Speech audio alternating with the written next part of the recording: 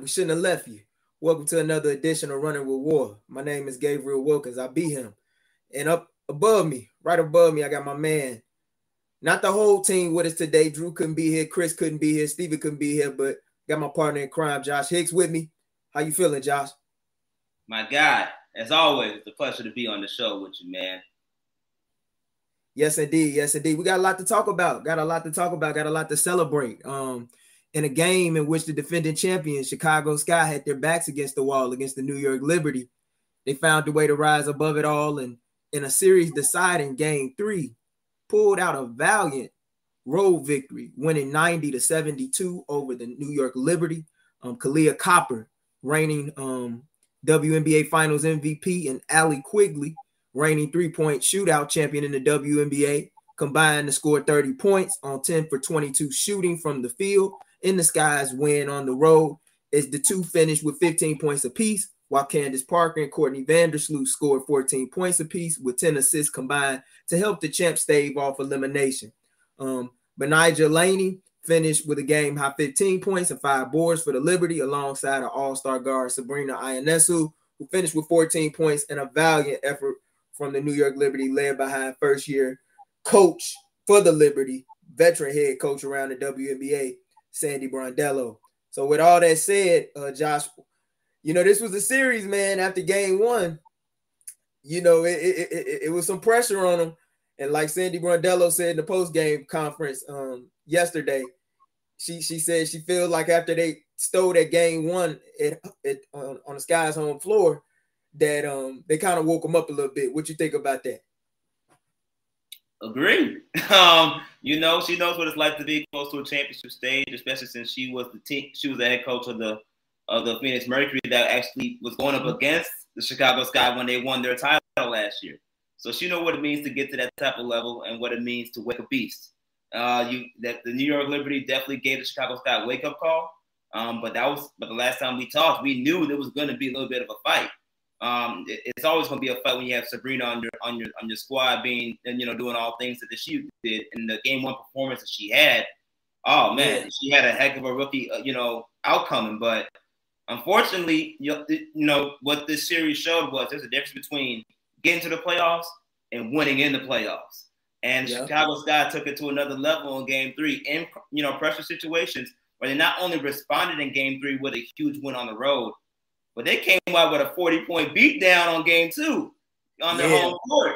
That was them sending a heck of a message, letting them know, like, we are champions for a reason. And it starts with adversity. How you respond to adversity. And Game 2, it was just a whole team collective effort.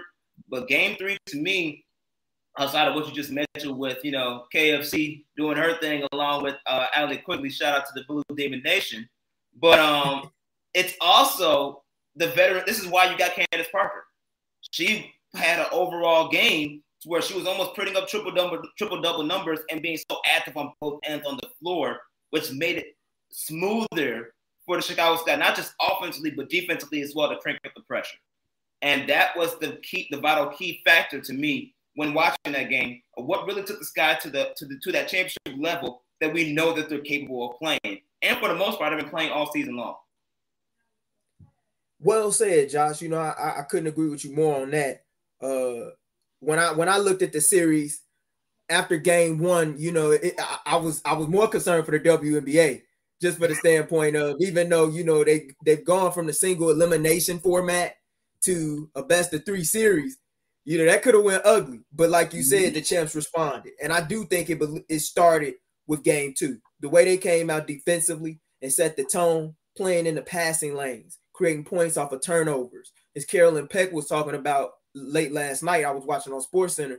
To me, that's what's going to make or break this Sky's team and their chances as to whether or not they repeat as champions, which they have every capability of doing and becoming the first team since the 01-02 Sparks, I believe, to repeat in the WNBA. It's been a mighty long time since it's happened, but they definitely showcased a lot of veteran poise. You could tell that the Game 1 loss did wake them up a little bit. It's anytime you lose on your home floor like that, especially when they had the game under control and Sabrina Ionescu took over late, a player who in her own right will be in many more playoffs down the road. I don't think this will be the last that we hear from the Liberty, But with all of that being said, I think that the Sky showed incredible poise. Also got to give a lot of credit to Rebecca Gardner, man, coming off of the bench, making big time plays defensively, playing the passing lanes like a free safety, creating, turning defense into offense and using elite level footwork on a block to even, shield guards off and get buckets. She's been a godsend for this team. You hear a lot of people talk about, well, why didn't they scout her? People don't realize how hard it is to crack a WNBA roster with the limited roster spots. But I give kudos to James Wade, who was recently named the Executive of the Year in the WNBA, for finding her in their scouting department, man, because that was a hell of a find. And you're talking about a team that can go 10 deep. Like, you didn't even see Dana Evans until garbage time, and even she got off a little bit. But the thing that impressed me the most last night about the win against the Liberty was when the Liberty came out in that fourth quarter, went on a real quick run. Ionesso hit a couple threes, hit a couple shots, and that crowd started getting back into the game after the Sky built up a big-time double-digit lead. For them to go on a 16-0 run when they did, that was key. And I think a lot of that was led and fueled by Candace Parker's unselfishness throughout the game. Not just then, but throughout the game. It was a moment early in the game where I can remember she had a wide-open three-point shot. She kicks it out to Allie Quigley, who had a slow start to the series, and passed up a good shot for an even greater shot. And, Allie knocked it down. And I think that really got her rhythm going. Vandersloot set the tone offensively with the pace. That was a big time win. It was a scare, but I think it was a scare that they might have needed in order to prevail forward and try to get to that ultimate goal once again, and what could be the last dance for this group. Yeah, all very good points, Gabe. And I think alluding to what you just said as far as the offense and how Candace Parker was selfish, I think another key to what made this guy really take over in that game 3, especially during that 16-0 run, was the fact that the team's ability to switch and make necessary adjustments offensively. We're talking about taking advantage of mismatches. There were plenty of times when New York Liberty was switching a lot, and the Chicago Sky were able to move the ball offensively to get to those sweet spots for those mismatches to be exploited. You talk about Sloot running the offense. Sloot was a maestro, especially in the second half of one play in particular, where she knew Candace Parker was mismatched with one of the small New York Liberty guys, and she waves her off, passed the ball to Kalia, and told Kalia pretty much to throw the lob. And Candace Parker caught that ball and laid that thing in. It's moments like that that separate you from just being a playoff team to a championship team. And that mentality, that IQ of a basketball play started with your point guard, your maestro, your leader of the team. And that's what makes Sloot so valuable, not just for her ability to pass the ball, facilitate in ways to get people, open and into their right spots for them to execute, but also how to orchestrate an offense, move things around to make sure that each person can effectively, to do their role. So I think that was a big thing for the Sky, that you could tell from a different perspective who you're dealing with. And the Sky made a statement showing in the WNBA, this is who you're dealing with. You're not just dealing with the same Sky of old. This is a revamped Sky who now has championship pedigree on their side. They also have championship pedigree, added more championship pedigree to the team with Emma Mieseman, who has came alive in the second half of that series. So once they get her going and get her flowing with this offense that we already know is pretty much, when it's unguardable, I don't know. Sky definitely have a good chance to repeat. They have a very good chance to repeat, but it's going to take a collective effort. And we got to give a shout out to James Wade, like you just mentioned, for making those adjustments. Yes, he won Executive of the Year. He just signed an extension today, which has him connected to the team up until 2025. So he's here for the long haul. So congratulations to Coach Wade on that. But it's moments like that in that series where you realize that at the end of the day, you're dealing with, you're not just dealing with some playoff. You're not just dealing with the playoffs. You're dealing with championship runs. And when you got one under your belt, you know how to respond in adversity when adversity hits. That's what the Chicago Sky did with this whole series. And it's not going to get easy. It's not going to get easier. So this is a good test as they prepare for the next round. I'm glad you brought up the fact when you say that it's not going to get any easier, because as we know, the Sky will face the winner of the Dallas Wings Connecticut Sun series which Game 3 is scheduled to tip off tonight at 8 o'clock on ESPN. Arike Ogunbowale, no one really knows about her status. Last time I checked, it was a game time decision with the groin injury. But Dallas has fared well, surprisingly, without Arike on the floor as opposed to with her on the floor in spite of being one of the game's top scorers. Out of those two teams, and I know you've been to some Sky games covering them, off and on throughout the summer. Between those two teams, who would you like to see them match up with in the semifinal round, knowing that, as you said, that it's not going to get any easier. You got a Vegas and Seattle semifinals, which would be set to tip off Sunday afternoon as well. But keeping it Sky specific, who would you rather see them face between the winner of the Connecticut-Dallas series? I would prefer, if you want to talk about an easy way to get to the finals, I would prefer the Dallas Wings, but because Jonquel Jones, that's a whole nother story. When you talk about what she brings to the table and the fact that she's so versatile on both ends on the floor, and not just versatile from obviously offensively, defensively, but specifically offensively, when you talk about pick and pop situations, how she spreads the floor, that could be a nightmare for someone like Emma Meesseman. Even though we know she's great offensively, she struggles, guarding the perimeter defense, and that is something that the Sun can take advantage of. I think Jonquel Jones is going to be the key X factor for the Sun if they were to play the Chicago Sky and give them problems. So if I was the Sky, I would prefer to go with the Dallas Wings, knowing that even though you got Arike on their side, Arike she's streaky. You have nights where she's great. You have nights where she's not. You can live and take with that, especially with your perimeter defense, knowing that you got Kahleah Copper and Rebecca Gardner who can guard the perimeter the way that they can. You can take your chances with that. It's hard to take a chance on Jonquel Jones with what she brings to the table. So I would prefer Dallas for this guy to play. But like I said, it's not going to get any easier. If Connecticut's Sun beat the Dallas Wings tonight, they're going to have a lot on their plate to fill with Jonquel Jones leading that front. And it's going to be tough.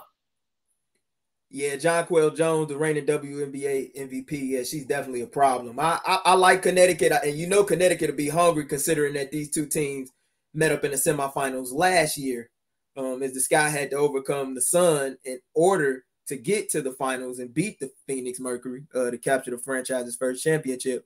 They're going to come in with some added motivation for sure. Right. So I can see why you would want to go with Dallas. I can also see why you want to go with Dallas, sensing that they're the younger team between the two and the team with the least amount of playoff experience. And Connecticut, they definitely going to have every incentive because it's a lot of what ifs, regarding their future. This is a team that's been to playoffs year in, year out, falling short year after year. And they're going to be on a mission. So, yeah, I can see why you say Dallas for certain. But I want to move on from that topic. And I want to get into the Wilson Dreamville Pro-Am Shy League that went down at UIC. Javonte Green showed out, came back up there again. DJ Stewart, former Fenwick and Whitney Young standout. McDonald All-American from Duke University, now playing in the G League, most notably with the Stockton Kings last time I checked. He had a real nice showing as well. I know you was in the field for it, Josh. What did you see that caught your eye? Had a big names popped up just yet or no?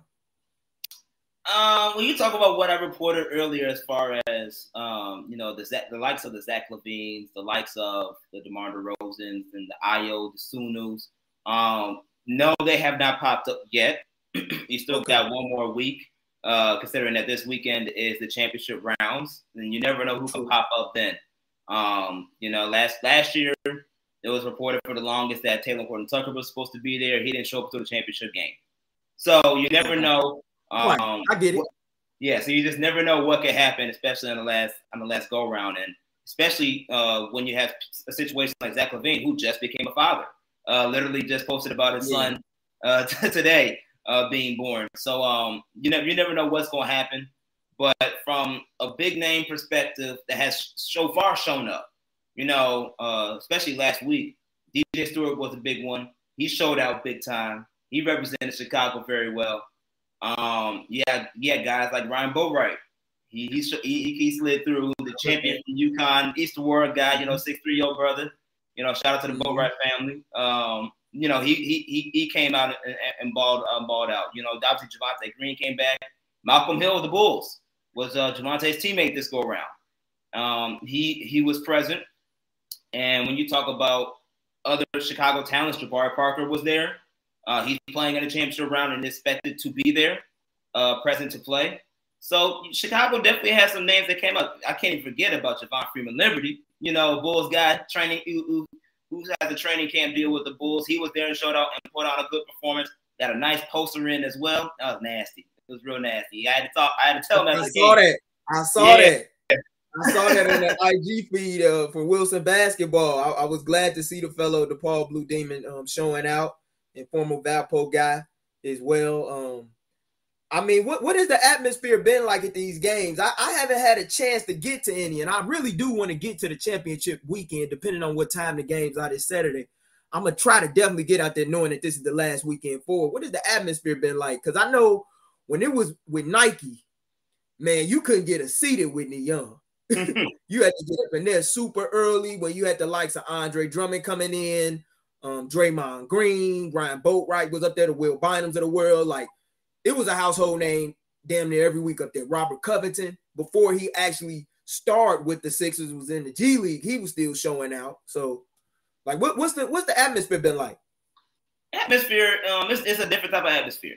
Being at Union One Arena, the main floor is always going to be packed. You're going to have the VIP slide through. You're going to have all the big stars and that people come through. So, that's going to be pretty much lit. But from a fan perspective outside of that, it's pretty open.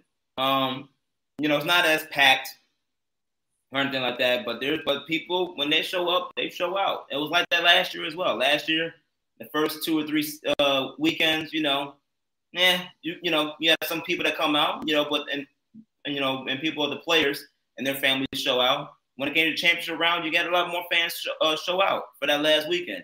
So you might see something similar this weekend. I definitely plan to be there to, bring some more coverage on that. But the biggest thing to me was this year they had more Chicago professional talent than they did in the previous year.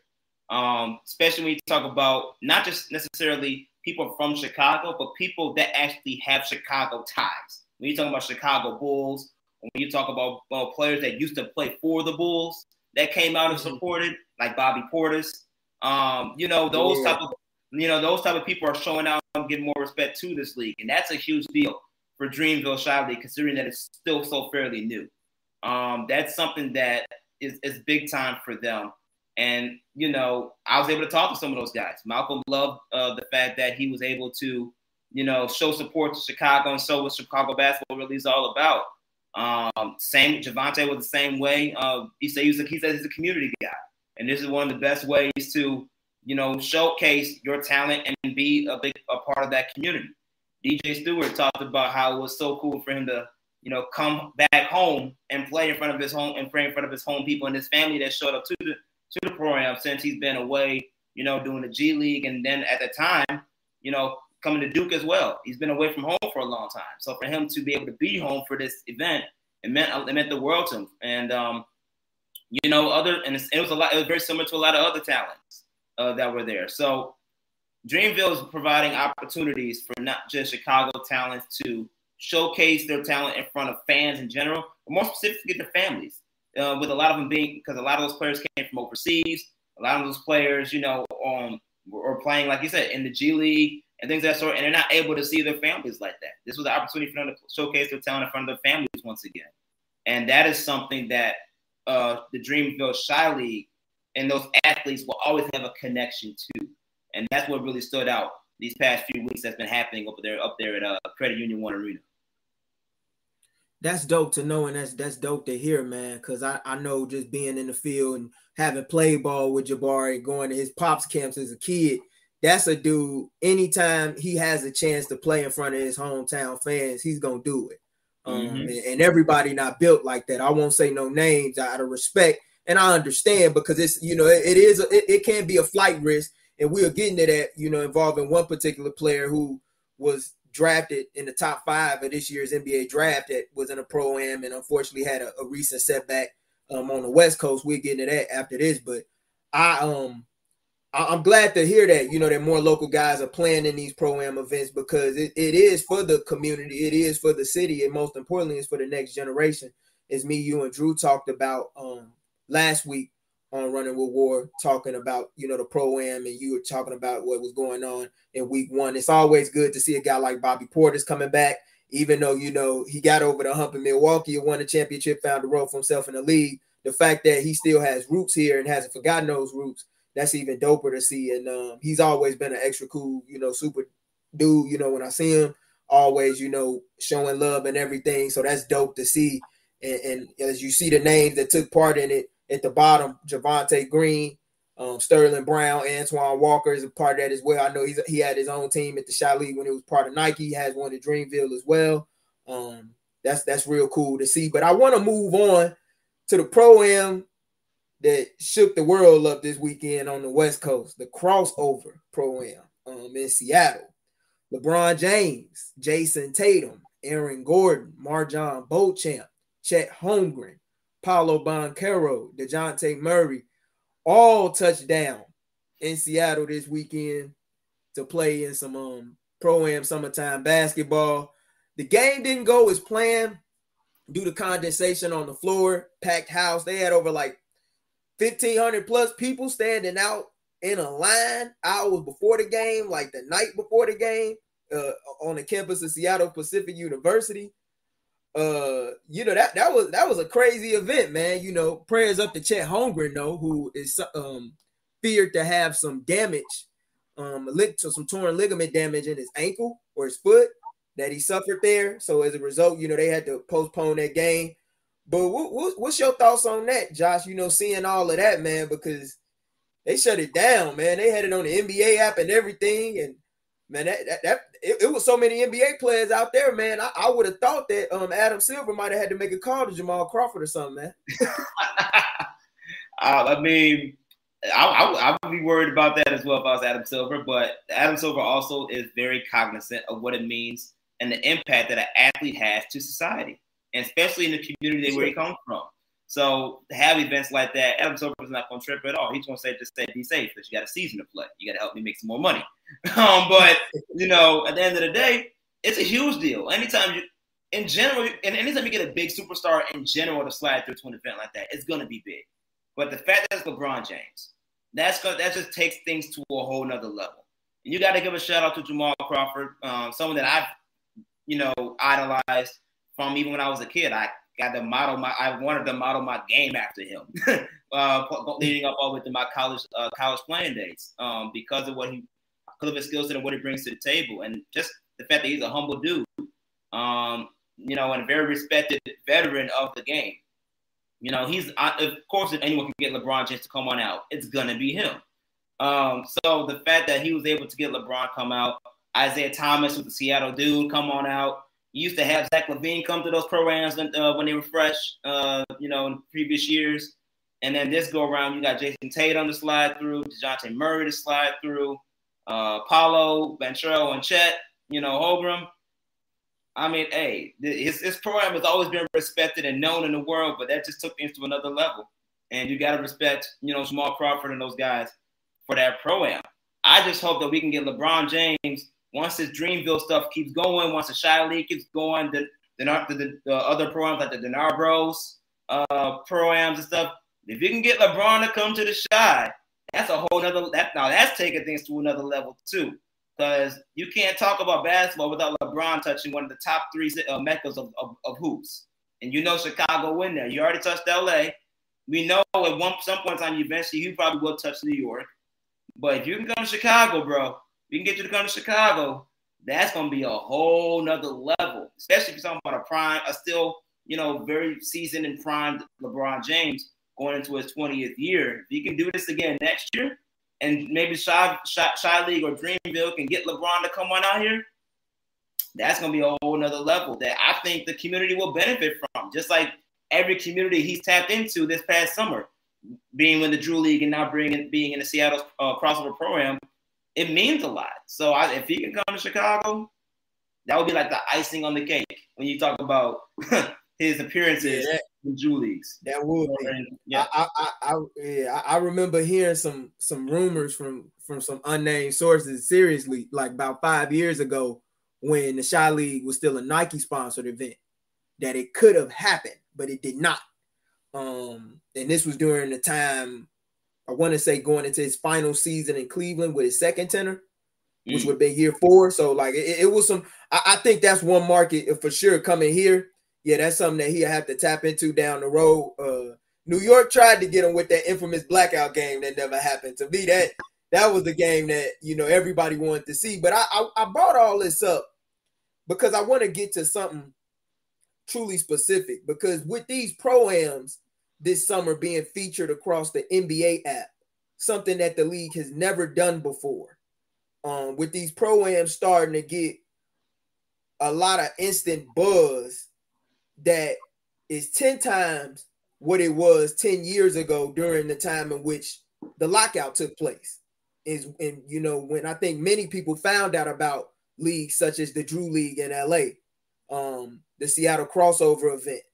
And while we knew about the games that were going on in Rucker Park and so forth, a lot of people did not know about pro-ams at all.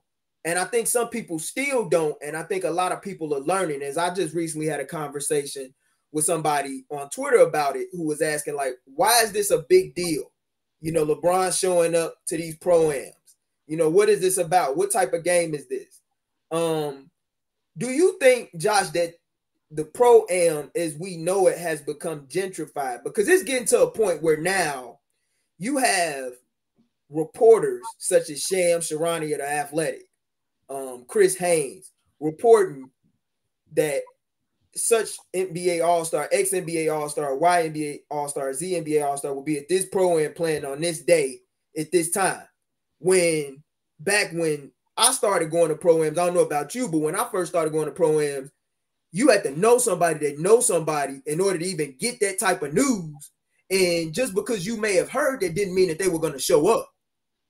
You know, like, have they become gentrified in a sense? Because, like, you had to really have, like, back when this stuff was first originating, true intel and knowledge, or know somebody that was running these pro-am teams in these leagues, these local leagues, who was coming. And sometimes just because they told you, it didn't mean that they were coming. Yeah, I don't want to say it's gentrified per se. I would say that you could just tell the difference in the times, right? The fact that, you know, it was so like you said, difficult back in the earlier days when this was really a thing, to figure out who specifically was going to show up in these pro-ams, versus now it's kind of like a celebrity contest about as far as which star or which can come through and, you know, who's going to play what.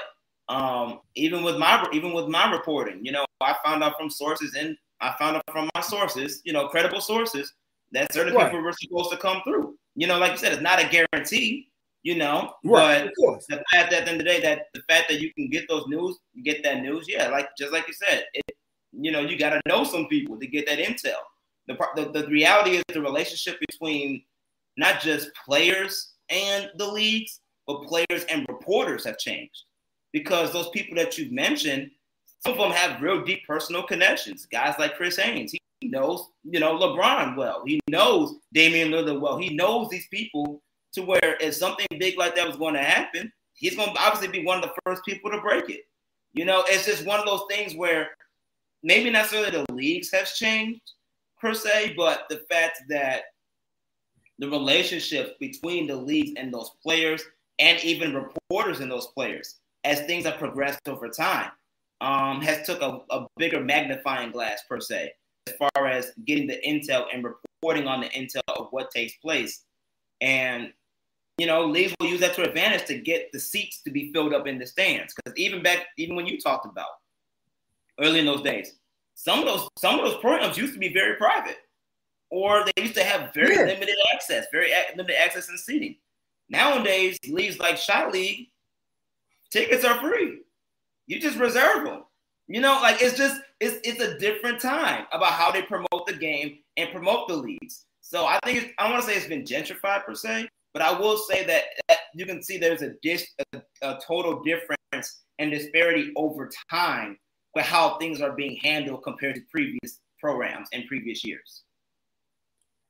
Only reason why I posed that question specifically is because when the crossover program went down, I heard through Twitter and, reading a lot of tweets that you had certain people who were a part of an exclusive crowd able to get access to the event, which was restricting some of the people in the community, such as children, and the next generation of fans from being able to get in the building. And that's why I asked that, because I do remember a time where when you went to the Pro-Am, it wasn't always about sitting in the front row. And that's why I was asking, like, has it become gentrified? Because it's like now, sometimes in order to just get in the Pro-Am, depending on the crowd size, you really got to know somebody just to even squeeze in there. Yes, it is a free event in most cases. In most cases, it varies. You have some Pro-Ams that they might charge you $5 here, $2 here, if they a community event type of Pro-Am and there's no major sponsorship behind or whatever. But even the ones that are being ran open to the public and for free, when you hear stuff like that, you just I can't help but ask it, because I just remember a time when, unless if you was like a true follower of basketball, and I know me and you are, but like most people like 5 years ago, unless they really was in hoop circles, they wouldn't have known what a Pro-Am was. Now we're getting into a lot of, now we're getting into an age where, or a time period where you see a lot of debates happening about it. And you have some people saying, well, these guys shouldn't even be playing out here, or they're playing against, amateurs. Some people don't even know, like, even though it's a Pro-Am, like, you got former pros, you have college guys, you have high school guys. Like, how you gonna work on your game? A lot of people, that's why I asked, has it become gentrified? Because I don't think a lot of people really know how sacred these events are in the basketball community and the basketball world. No, those are all very good points. I mean, as a matter of fact, programs nowadays, you got to be invited just to even play or show up. Because exactly, I'm glad you brought that up. Because it's not like just anybody can get on the court. It's not like just it's not like it's an open gym. Right. It's a more professional type of run where you're playing against the best of the best in that local community.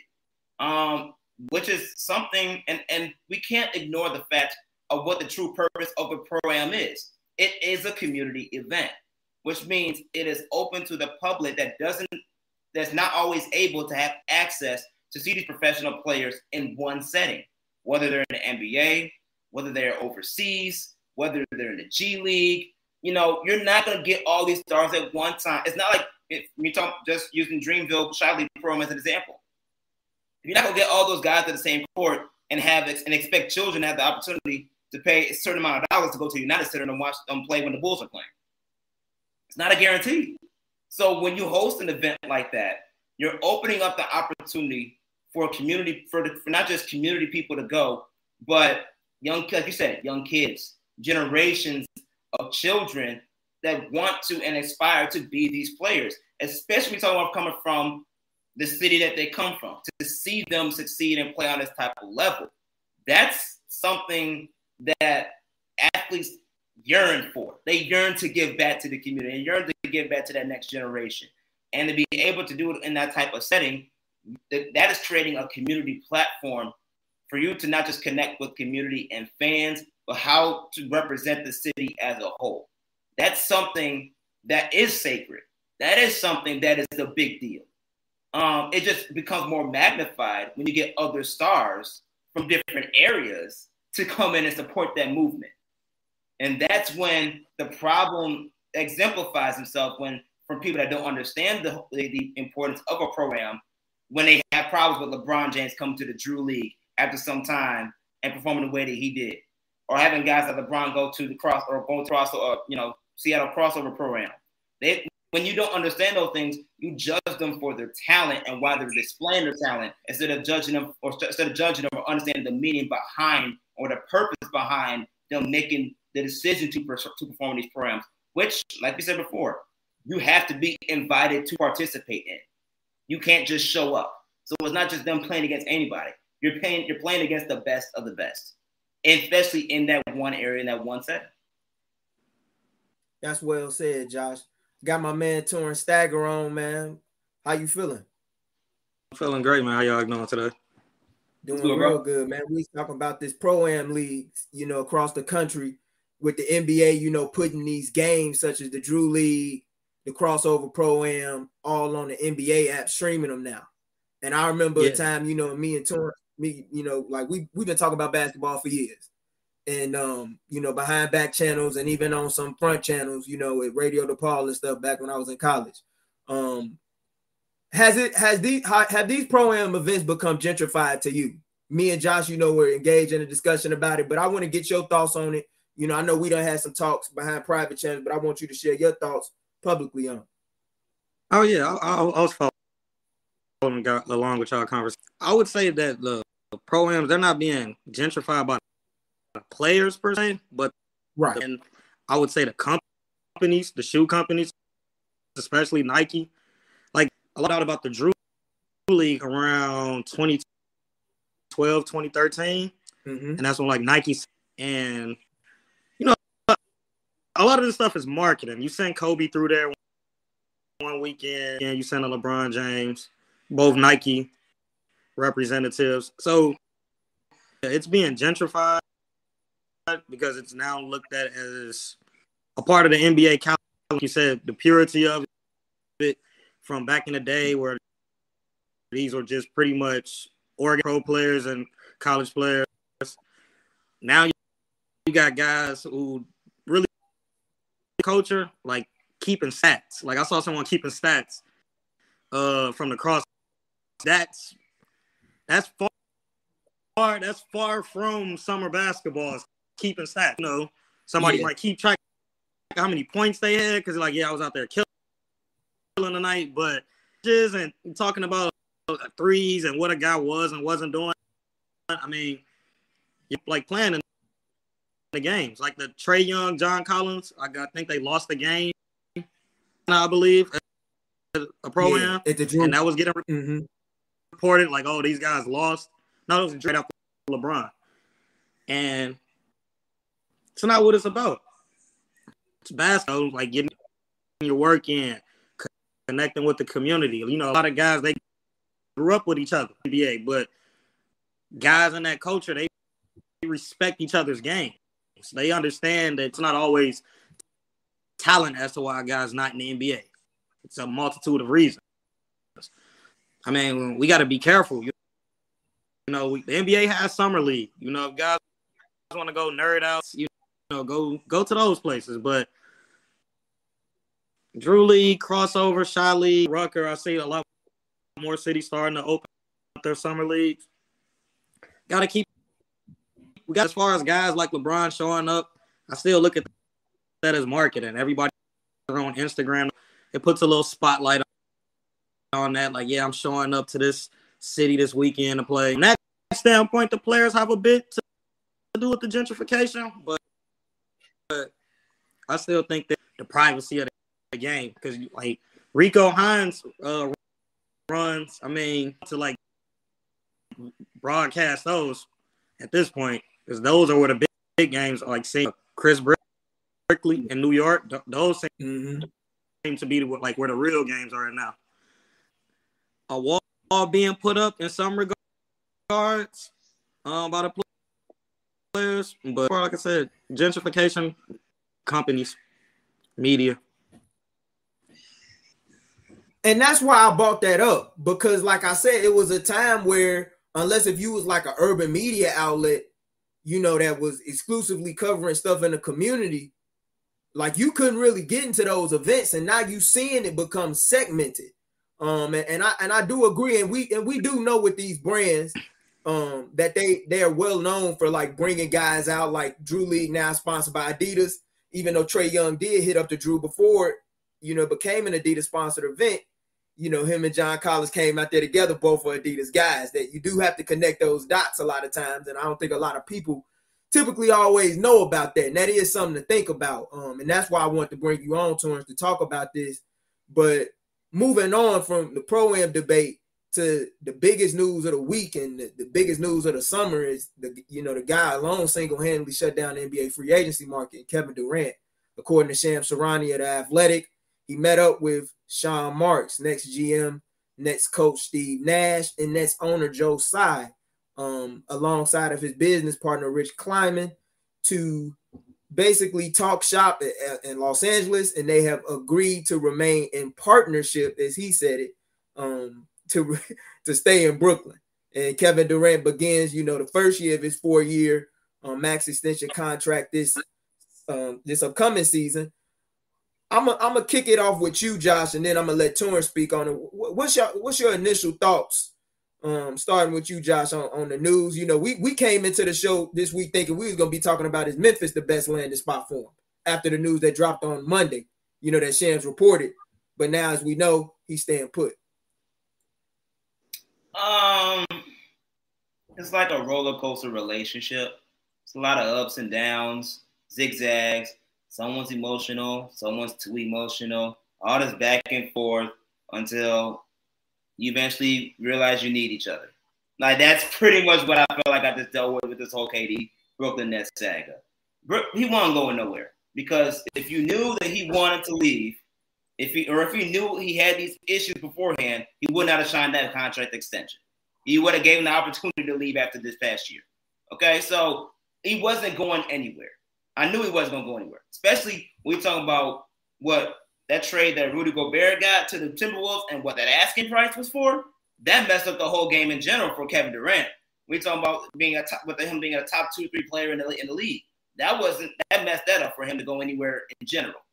But all this was for Kevin Durant to let it be known at the end of the day, yeah, the organization runs the show, but guess what? We still have an input on this thing too. He's just expressing his frustration about how upset he is. I signed this contract knowing that you're supposed to sign my guy Kyrie long term. Didn't happen. I had relationships on the Nets coaching staff that you got rid of without telling me or letting me know full warning and give me input on who to replace that.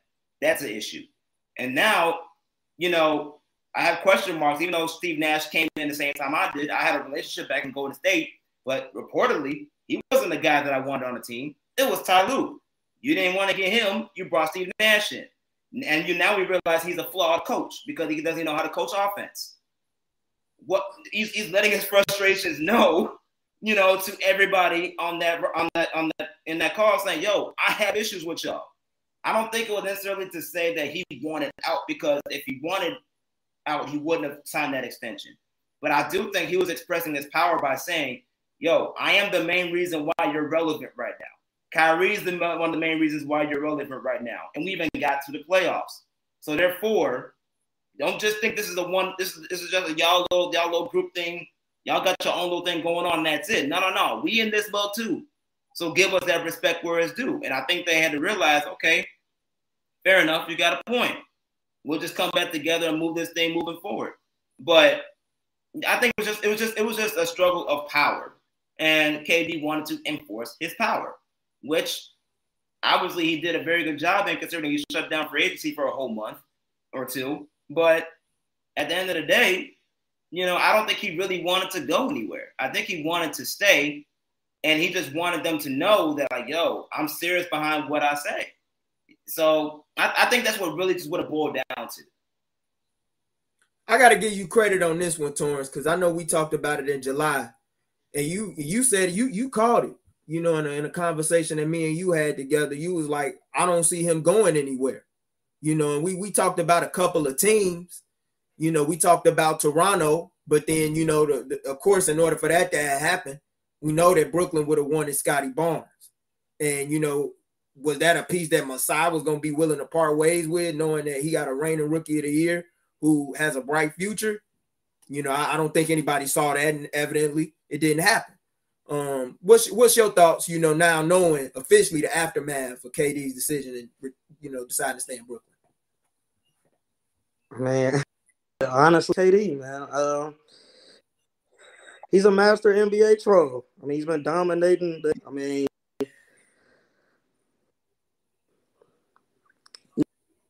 Nothing he did. If you wanted Steve Nash gone, you would have said it at the beginning of the summer. That would have been jump. Nobody's hiring coaches at the moment. You know that. So why even put out a report that late?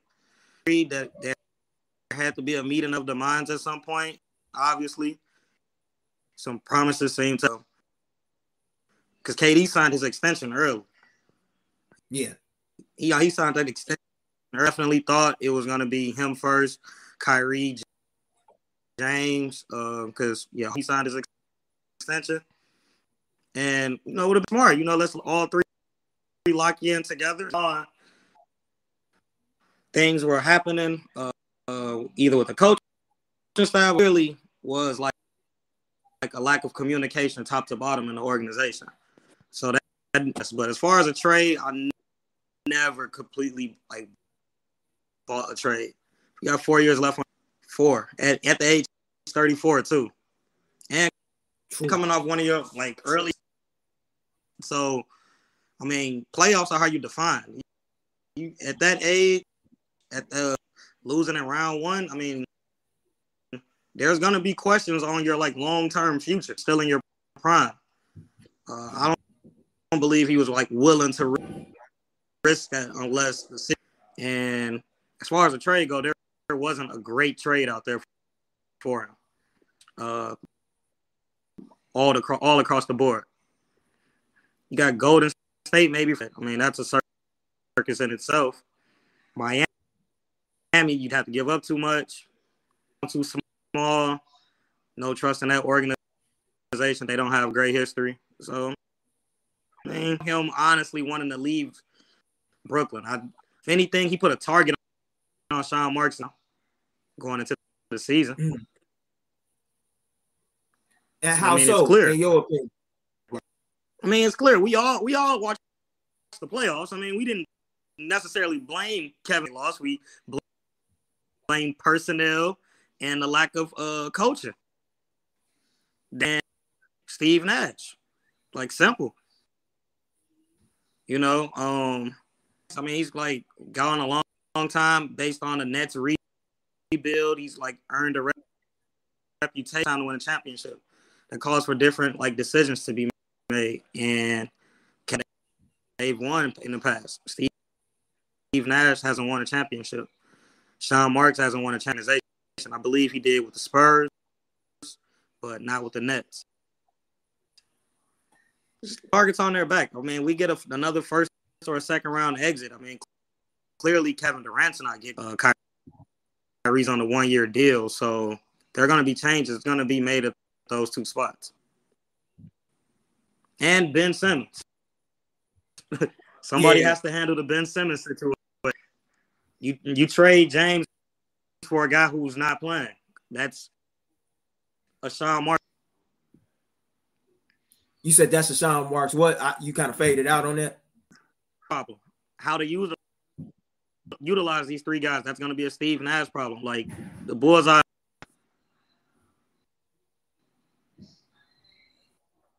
I get what you're saying. The way I see it, I just really wonder what was he trying to accomplish. You're a top 5 player in the league. If you got Steve, of course it's attention, but one thing we know about Kevin Durant, his game is gonna command attention alone when he step on the floor, and we know who Kevin Durant is on the social media. Going back and forth with the trolls and stuff like that. But this man, when he made that trade request, in a lot of ways, he shut down a lot of league business. And even Patrick Beverly, a guy who I don't always agree with on some things, made a good point. He kind of impacted some other folks' money. But is that a Kevin Durant problem, or is that an NBA media created this big circus around him? And he hasn't actually publicly said anything. No, he didn't. And that's what always gave me pause of concern, because with all this reporting, typically when a player demands a trade, you're going to hear something about it. you never did really hear much from him. All you heard was reports from Shams and so forth and other reporters. But with all of that being said, we now know that Kevin Durant is going to stay in Brooklyn. We now know that Kyrie Irving is going to be there. We know that Ben Simmons, as he should be healthy after sitting out, the whole season last year. We know that Ben Simmons will be in the fold. With this team is currently constructed, they added T.J. Warren. They added Seth Curry as part of the James Harden trade. Joe Harris will be back healthy after, going through his knee issues and so forth. Is this a team? We know it's a playoff team on paper, but where do they finish in the East? I think they're a top 5 team in the East, but are they a top 3 team in the East? Shoot, I mean, it depends on a lot of things. It depends on if they can stay healthy. It depends on what type of Ben Simmons you get. It depends on how Steve Nash can make this offense work. It's a lot of question marks regarding that. I think if everything goes smoothly, you're talking about a top three team in the Eastern Conference. You might be talking top 2, but when you talk about the question marks behind all of this, not just from Kevin Durant and his lack of trust in the front office and how they're gonna handle that spilling over and going into the training camp. You're also dealing with Kyrie. Kyrie got something to prove. He got 1 year on his deal. Joe Harris got something to prove because he's still coming off an injury. We don't know what type of person Joe Harris is going to be outside from that perspective. Ben Simmons hasn't played in over a year and a half. What are we going to get from him? He just reportedly just got cleared to play 3-on-3 basketball. What are we going to get from him? Is he actually going to improve on his jump shot? Is he actually going to be more of at least of a threat offensively? Like, you don't know what you're going to get from these guys. And your only guaranteed answers right now, I mean, you can talk about T.J. Warren. T.J. Warren hasn't played all year last year because of his foot injury. What are you going to get? An average T.J. Warren? Are you going to get the bubble T.J. Warren? Like, which T.J. Warren you're going to get? So there's too many question marks behind all those pieces that the Brooklyn Nets have together. Even though, like you said, talent-wise and paper-wise, they show us a top 3 team in the Eastern Conference. But when you talk about putting it all together, we don't know the answer to that until probably right after All-Star break.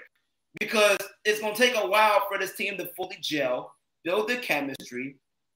And I'm going to be honest with you, it's going to take Steve Nash at least another half a year, even another year to figure out what his coaching going to be like with these guys. Because you clearly saw last year, even in the playoffs, it was a disaster. So how do you handle that transition this year? It's a lot of question marks. Honestly, it's a lot of question marks to determine that right now. And I just got to give a personal shout out real quick to my guy, Brandon Scoopy Robinson. He's been on this from the jump. He told us what the deal was. He told us about how Kevin Durant is, him and Kyrie are trying to play chess, not checkers. And what that looks like was leading up to what we just saw at the end of the whole roller coaster. No one was trying to go anywhere. No one was trying to get out of Brooklyn. It was just players trying to get power control with the front office. And that's pretty much how it went. So I gotta give my guy Scoopy Robinson props for his reportage on all this stuff, especially everything Kyrie and everything Brooklyn Nets, which we know he's very connected and plugged in with. So I gotta give him a shout out for that, for his reporting on that. But to answer your question, man, it's too many question marks. I can't even give you an answer. My answer right now is having some popcorn and watching the show because I gotta see how this thing plays out. I respect it. What about you, Torrance? Second round exit. I know second round exit, but I get that. But like, I'm just trying to see on paper where they stack up in the East, because we know the East gonna be tough. I ain't say they got no gravy train ride to the final. See, I have to agree. Like, there's Steve Nash is still the coach. Like, you still have Kyrie making a statement from the day Steve Nash was hired. We don't actually need. And then on the following year, years later, Kevin Durant basically saying, hey, we should fire this guy. And you have a new into the organization. Milwaukee has continuity. They've been together. Even Philly. I mean, there between Morey and Harden, and then you got Joel Embiid. Like, there is a pecking order. Seems to understand what's going on there. Can't say the same thing. And honestly, and then everybody's quick to say Kyrie's going to have an amazing year because of the one-year deal. Sure, if Kyrie's not going to prioritize health like this season. I don't know, full onslaught Kyrie. I mean, it was reported that one of the things he wanted in his 60 games. He's had knee troubles his pretty much his whole career. Like, I always thought those games would benefit them long term if they could have maintained the health of everyone else, his knees, and be prepared for the playoffs when he's most effective and like most dangerous. Year deal, I mean, yeah, I could see him incentivizing his health. So it's gonna be a very rough year for the Brooklyn Nets. I mean, this is a team I definitely am going to be interested in following because the offseason storylines going into training camp is going to be a lot of talk for sure about Ben Simmons, whether or not he's going to be ready. And to me, he's really the biggest wild card in all of it. He's the biggest X factor. Yeah. If you get Defensive Player of the Year candidate Ben Simmons and he's allowed to push the ball in the breaking yard,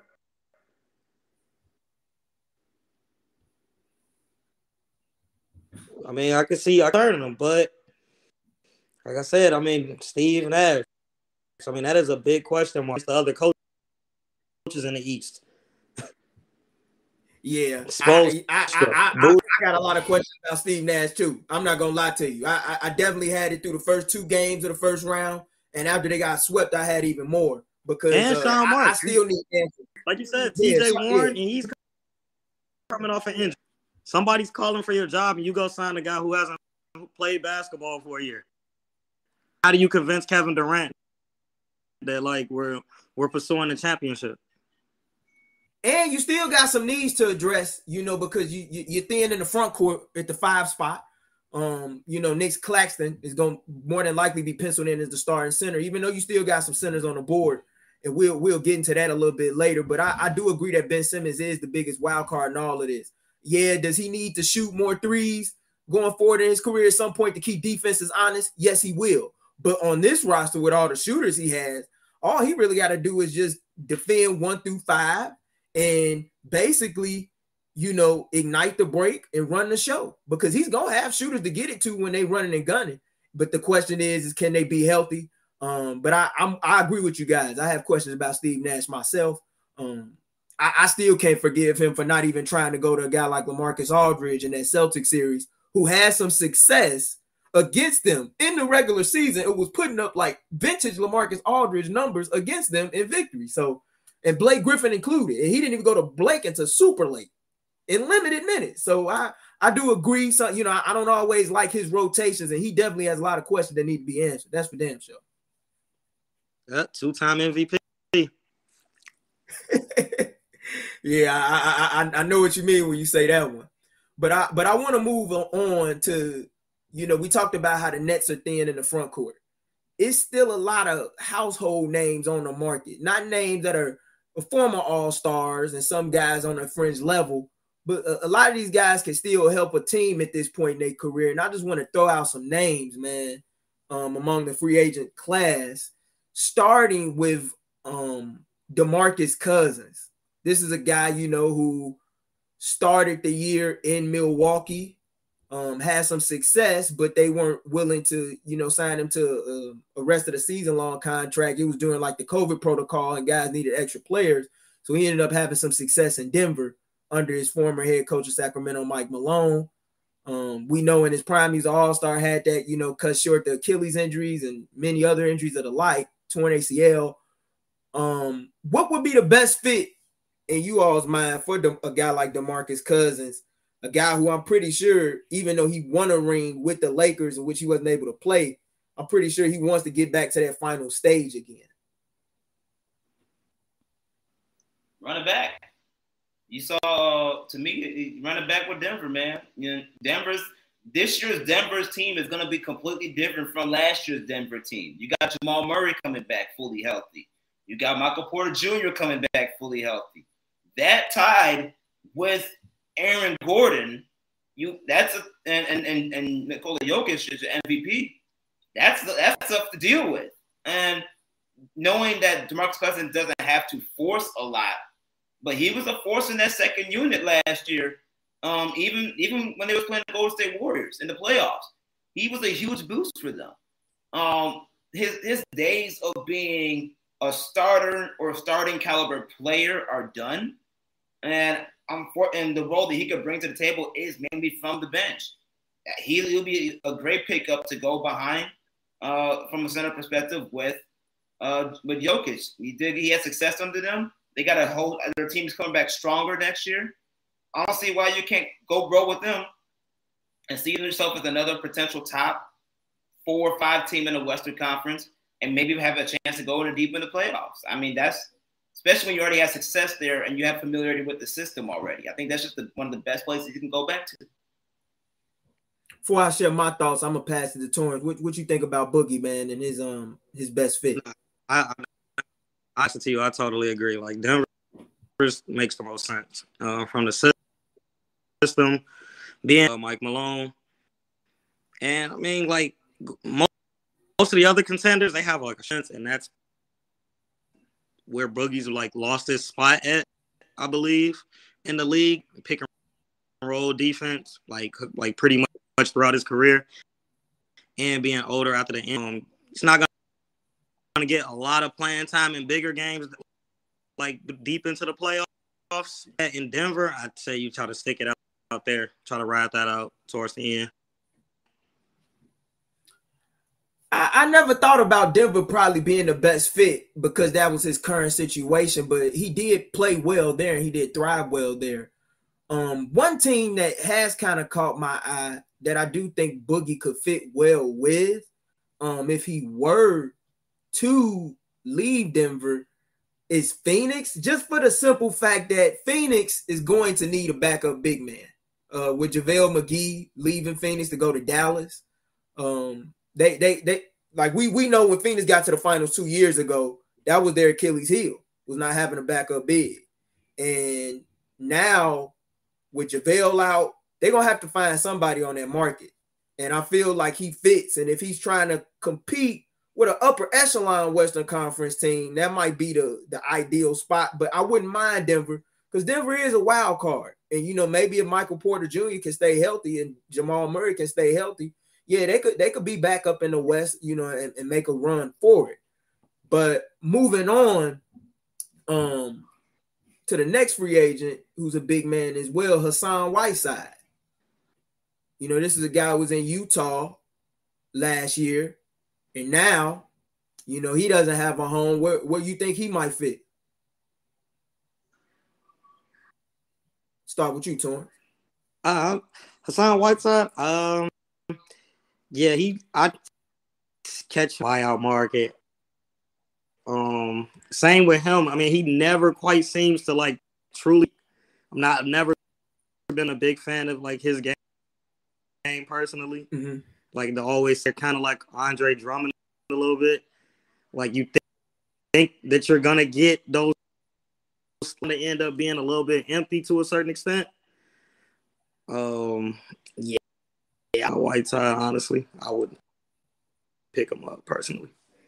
You wouldn't pick him up, but I mean, what would his fit be? I mean, it's somebody gonna pick him up. I mean, I got questions about. I mean, somebody's gonna. I gotta pass this one off. I don't really like. All right, Josh, what you think? What Hassan Whiteside best fit in, man? Oh man, that's a good question. So yeah, it's a very good. That's a. I had to think for a minute myself. I got a couple spots. Well, I'm interested to see what your spots are, Gabe. I really am, because I'm sitting here going blank in the mug right now. I don't know who would want to pick this dude up. Like, I understand. I understand because he's a guy. While he could be a nice presence in the pick and roll, and he can protect the rim for you a little bit. When he gets isolated in the playoffs by them guards, it's over with. And he can't get in foul trouble. But it's gonna be a team out here that's gonna need a big man. I think it's the team that we talked about. I think it's Brooklyn. Because they're gonna need a veteran big man. Andre Drummond's gone. Blake hasn't re-signed there yet. And unless they're gonna get a guy like Dwight Howard in the mix, I feel like that's probably gonna be his perfect spot. If he's trying to compete, and at least get into a playoff scenario. The days of getting $20 million a year is over with for him. But I think he'll get an opportunity. That's a good spot. I could see Brooklyn playing a role in that. I think for me too, though, it's going to be hard for him considering, at least with Boogie, you can have offense and defense. He may not be the best defender, but he makes up for what he brings to the table offensively. Hassan Whiteside has no offense. He has no offense. And he's a straight defense, and the defense is already, like, depending on what it is, very subpar. So I don't know if someone is going to be willing to take even that much of a bargain on him from a contending team perspective. If you're talking about just getting back to the swing of things, I wouldn't even surprised if he goes back to Utah. Just because Gobert is not there anymore, you have more of a bigger opportunity for him to, play more, get more minutes in that slot. And, obviously it seems like the writing's on the wall for Donovan Mitchell to go. But let's just say he doesn't go anywhere. You still get to play with the Donovan Mitchell, who at least can keep your team. If not, even though they were a top 3 team in the Western Conference, I think they'll still be a play-in tournament team. I think Utah might not be a bad look for him to go back to as well, depending on how that works out.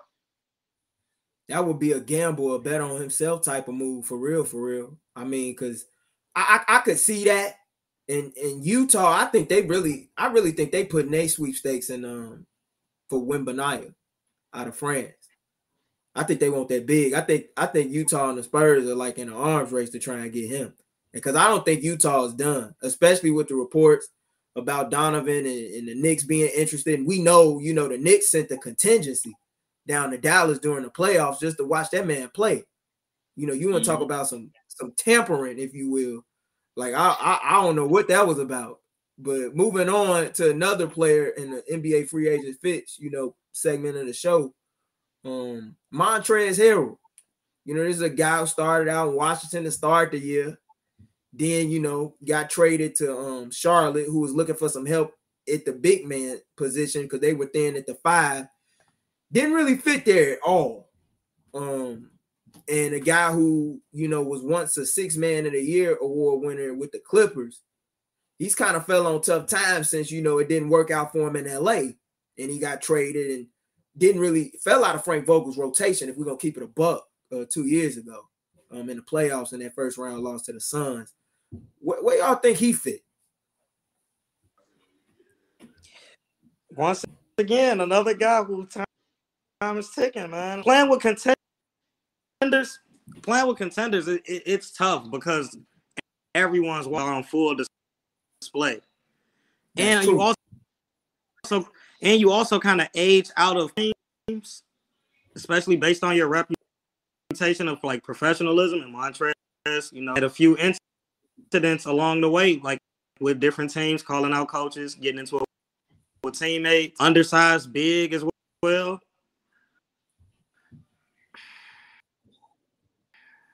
I don't really, off the top of my head, I don't really see a team again. In the league, like the Clippers and Golden State, they're going to be running 5-out lineups when they don't have a big in there. Guys that can shoot. It's doesn't fit Montrezl's game. So it's going to be tough to honestly see him on a good injury replacement this season, honestly. There's an actual team that I think it could be a chance for his redemption. Now I'm going with the Brooklyn Nets. Just because with the Brooklyn Nets, you already talked about how they're thin in the 5 spot, but what they also lack is people coming off the bench to fill that spot or the role. You got Montrezl Harrell, even though he's undersized, 6th man of the year. He understands his role as being a 6th man. He knows what it means to come in and bang with the second unit. And on top of all of that, obviously, you talked about how teams like the Golden State Warriors and the Clippers are going to be playing 5-man out. That is very true. But at the same time, the Nets necessarily doesn't have to play that type of game offensively. He's just good for the defensive realm. And he can guard perimeter players.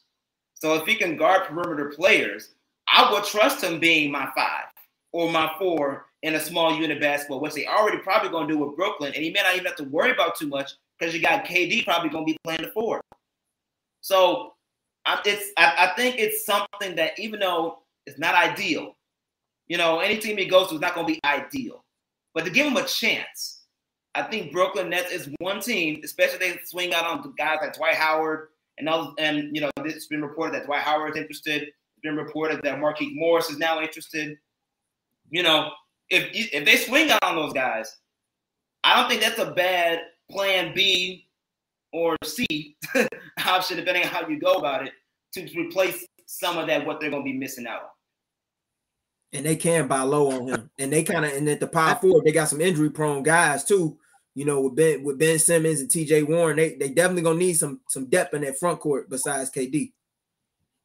I can see both the Celtics as well, Tice as well, like during the season. So during the off season, I could see him like filling in, and he could use the toughness. Boston could still use the toughness.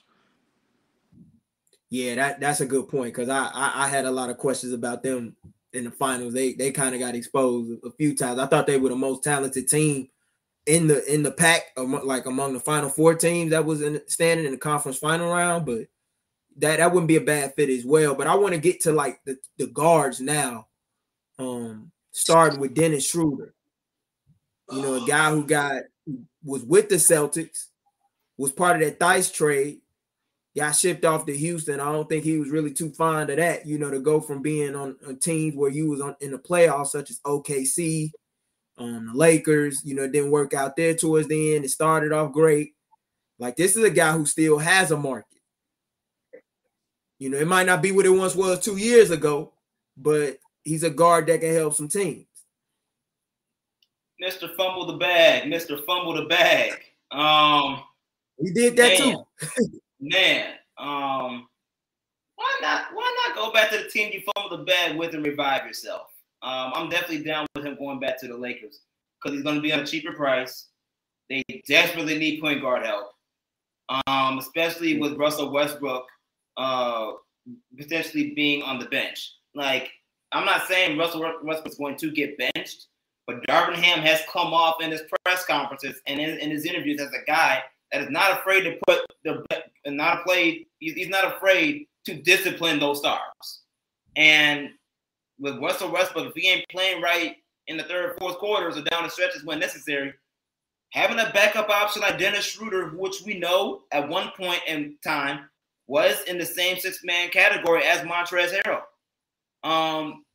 He has the potential to know what it means to come off that bench and give a spark when necessary. He did it, with OKC, with Chris Paul, that led that team to the playoffs in the bubble, and he's done it for other countless teams. Why not run it back with LA, revive your value, do well under that system, and put yourself back in the market? You may not get as big of a bag as you could have got, but you can get a better bag than the veteran minimum. So I would not mind seeing that happening in LA. The Phoenix Suns playing with Chris Paul already in OKC, so playing with him, playing behind him, off the ball, on the ball, and he's an upgrade over Cameron Payne, which they definitely upgrade, especially in the postseason as Chris continues to fade year after year. The Phoenix Suns would be the obvious choice for any backup point.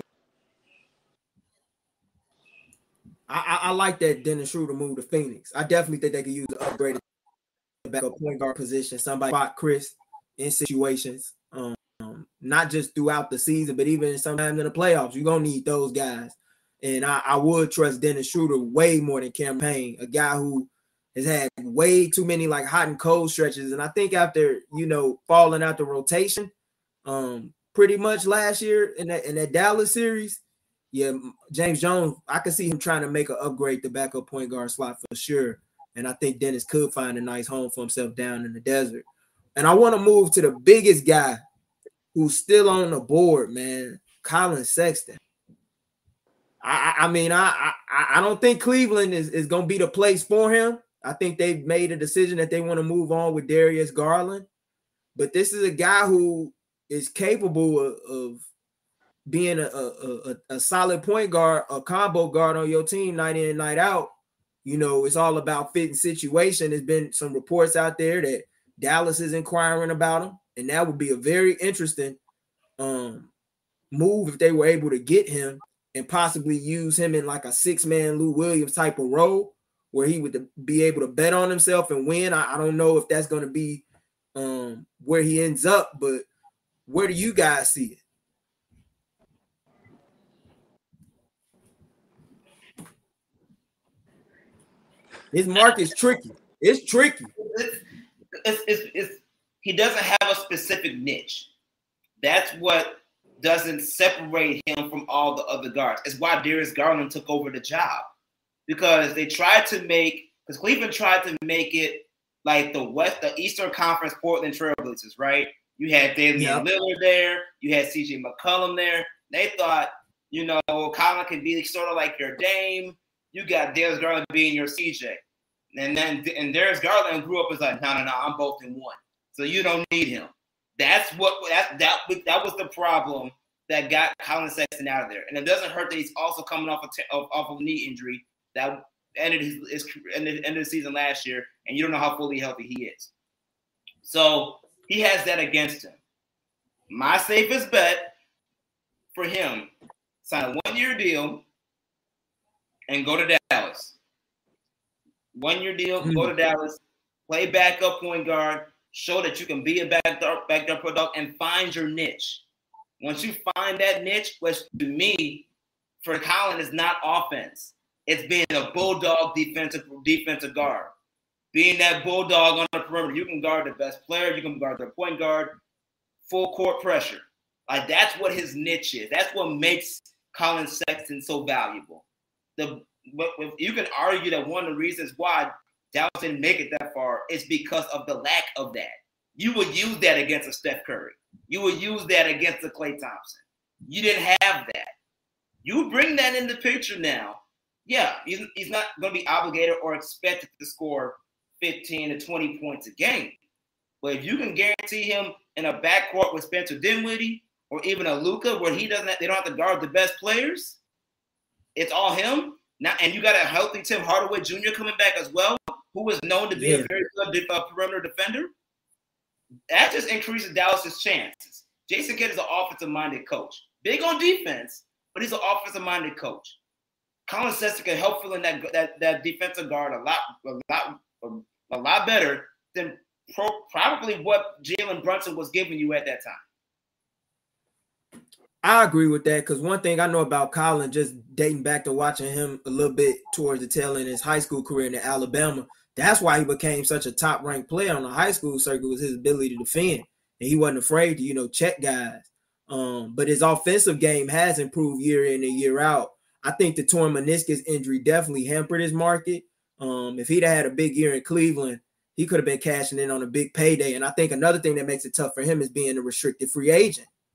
Not really having that opportunity, to really test the market out fully and waiting to see if Cleveland's going to give him an offer or not is evident right now that they're not doing that at all. They're seeking to go in a different direction, just looking at their draft picks. Like they went and got Abachi out of Kansas in the draft. He's a guy that could play perfectly off of the ball next to Darius Garland.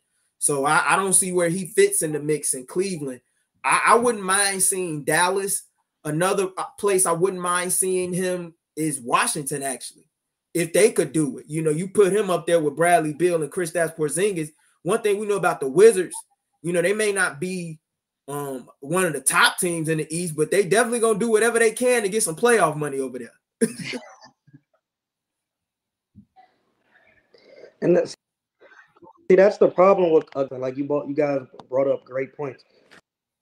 He needs to find a niche, but he's not looking, and that's gonna be cause for like pause from like a lot of teams.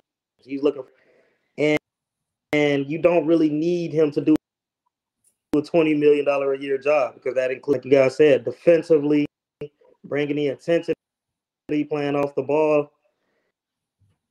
Situation a little complicated, I'd say.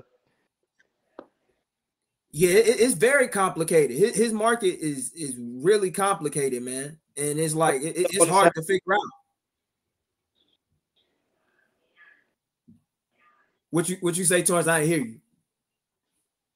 I said he's getting so somehow. Yeah, I mean, but I wanna move on from the free agency fits. And the last segment I want to close out with is Giannis. You know, we haven't gotten into like a lot of Bulls talk on this show, but I closed out the last 10 minutes with it. Giannis recently was asked by Lou Canellis of Fox 32 Chicago about how open he would be to like the possibility of playing with the Bulls. And while most guys would have probably shut that down, Giannis, you know, talked about how he would be open to possibly considering, you know, playing with the Bulls someday. I didn't make much of it. And I know we talked about it in our back channels, Josh. What was y'all thoughts on Giannis's remarks, man, in regards to saying he would be open to playing here? I mean, I think everybody knows that, you know, by now, you know, the allure of the 6 banners at the United Center and stuff like that. But we also know that his agent is based out of here. But do we really see that as a possibility? This is how I view it. It's like a cleaning product. You go to the store to get some Lysol. You go to get that Lysol, you read the cover, and it says it kills 99.9% of germs. But you still get that 0.01. That 0.01 is how I feel about Giannis coming to Chicago. It's just not that obvious. It's not happening. I don't see that happening. However, can we all dream? We all can dream here, right? Dreams can come true.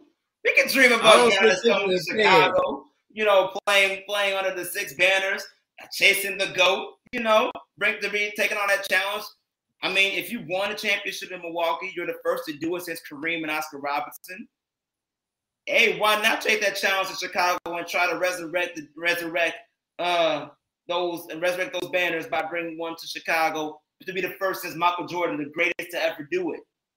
Like, that's a challenge for him. I could see him potentially taking. And I'm not saying that it's smoke and mirrors, but what I am saying is there's been a report out there by Kristen Saltis that has said the Bulls are actually interested in getting his brother. What is the one thing that Giannis is big on? Family. So if you're talking about getting his brother here and keeping him long-term here, Giannis is going to have to listen.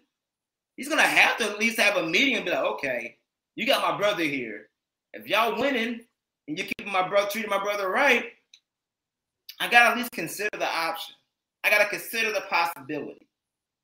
So I'm not saying it's going to happen. I'm not saying that. I don't expect it to happen at all.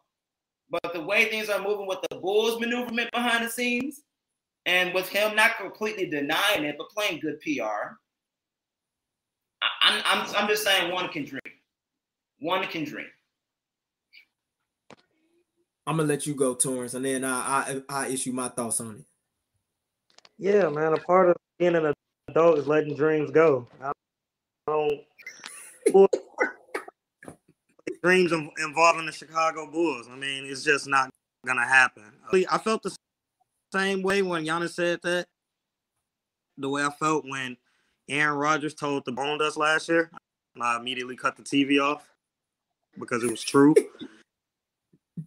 And it's in the Central Division for like the foreseeable future. Like he's in the NBA. He's not gonna leave his throne in the division to come play with us. It was a good troll job. He's been in America long enough. He knows a good joke. That's my honest opinion on it. Like he's just playing with our emotions at this point. I feel the same way, and in a way, it kind of the Bulls being interested in Kostas Antetokounmpo is funny to me. It kind of reminds me of what the White Sox did when they signed Yonder Alonso, who's the brother-in-law of Manny Machado, the year before Manny Machado hit the free agency market. And even though Manny took a meeting, he didn't sign here. He signed in San Diego. It kind of reminds me a lot of that. It's smoking and mirrors to me. Giannis definitely knows a good troll job. And one thing I know about Giannis, and I think we all know about Giannis, is he's always going to give you the answer that you want to hear. He's always going to do the thing that you least expect him to do. I would have loved, as an NBA fan, to see him just hit free agency. I thought he would have been the biggest free agency in the last decade since LeBron James, had he decided that, as opposed to signing an extension with Milwaukee at the time before he won his first championship in Milwaukee. I would have been interested in seeing him put that pressure on the Bucks front office to see, throughout that whole season, because I think when that happens, front offices operate a lot differently, and you really start to see their true hands more often than not in a lot of those situations. Now, I'm glad that it did work out for him in Milwaukee and that he was able to lead them to a championship. That's a big deal. He'll always be able to have his, his old soil in Milwaukee and be a legend there forever because of that one championship, even if he never wins again. But I'm not buying the Giannis to Chicago talk too much myself either. And I agree with you, Torrance. At some point, as much as I understand the Bulls faithful wanting to dream and stuff, like that one, I couldn't see. I couldn't see. I couldn't see that. I would have liked to have seen the Bulls maybe go a little bit harder after Kevin Durant, and I see that being a more realistic possibility than I do Giannis Antetokounmpo playing in the Madhouse on Madison. Yeah, like that was the team I said, like, I felt like the Bulls made the most sense. And, I'm not really the most pro Bull. But yeah, I could see a guy like KD coming here. Right? New York City, but I honestly believe it's going to take a certain, like, type of, like, superstar as a free agent. Just considering all the factors, the non-friendly front office to superstars compared to other markets, bending over backwards for players here. Yeah, just a good troll. I think they trying though. I mean that I'm like that Zach LaVine thing is a big deal, as small as it might seem to most. Like the fact that Jerry Reinsdorf actually coughed up $200 million plus, the pay a athlete, that's a huge deal. That's a landmark contract. But you're locking him in like 2 years before the new TV. So I mean, you gotta always think the Bulls think ahead when it comes to money. Oh, absolutely. That contract's gonna be pretty small compared to what's coming. Absolutely. All the more reason why you make more room for someone like Kevin Durant. That's all the more reason to do that. You give him a reason to sign that much money for a superstar. And Kevin Durant has always been a big proponent. He's been very vocal of his support for the Bulls and what they've done, from Zach LaVine to DeMar DeRozan to Kobe White. Kobe White, like he's been very spoken and eloquent when it comes to his support of the Bulls and what they're doing over there. So yeah, I won't be surprised if the Bulls was one of those teams that had private calls with them and was like, yo, what you really want for Durant? Because, they did their research correctly. Even though he didn't put the Bulls on there as one of his listed teams, he over there wearing that Sox hat for a reason. Like, he repping Chicago. He messing with Chicago a little bit too. So, Kawhi do the same thing though with Joe Fresh Goods and New Balance. I mean, I try not to make much of that, but I get what you're saying. And he has kind of, hinted at it with Coach jerseys and all that type of stuff. But I mean, I think that's something they tread to down the road. I think I'm more interested to see what they're gonna do with Vucevic. You know, since we talk about Bulls specific talks and conversations, I'm more interested to see what they do with him. Of course, we know he's gonna have every incentive to try and ball out. He's looking at probably the last big payday of his career in his early 30s at this point as a big. You know, how he performs, I think is gonna dictate a lot of things. And I know they say that they've been talking with him on an extension, but nothing is yet to come from that. And I think that is gonna be an interesting thing to see how the Bulls handle that situation, man, because if they play that the way that I think they will, and I won't tip my cap on that yet, but if I play that the way that I think they will, I think that they will have at least enough cap space to go after another big time star.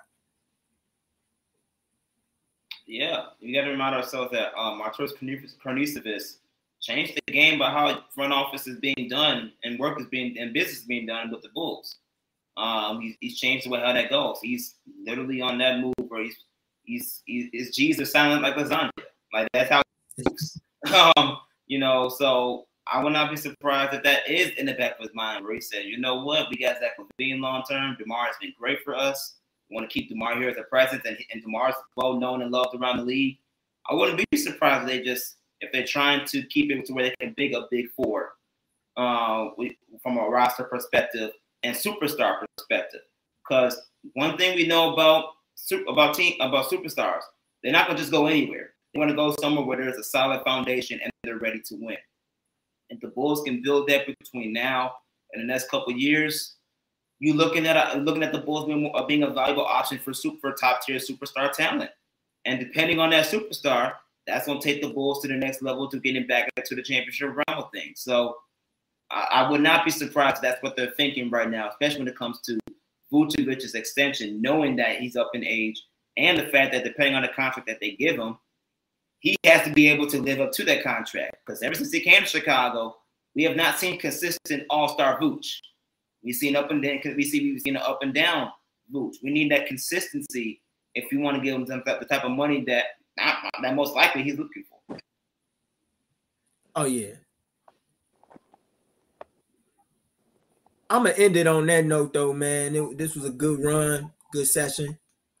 Make sure you guys follow us on Twitter at War Media. You see the names below where you can follow all of us on Twitter. Make sure to check our work out at Anchor at War Media as well. You can always check out Josh Hicks' work on In the Scope podcast on all podcast platforms. You know he's going to be touching down at the Shy League this weekend. I know he'll have some great stuff to report on that and some action. You know, shout out to Drew, shout out to Chris, shout out to Cal, all the guys with War Media. Appreciate you most importantly, Torrance, man, for coming on, man. First time. It's always a blessing to be able to talk basketball with you, get your insights on this stuff, man. Definitely got to get you back on, man. Oh, man. Appreciate you guys for having me. Anytime. And once again, as Cal always say, man, you know, keep bouncing, and we're going to catch you next time. Peace.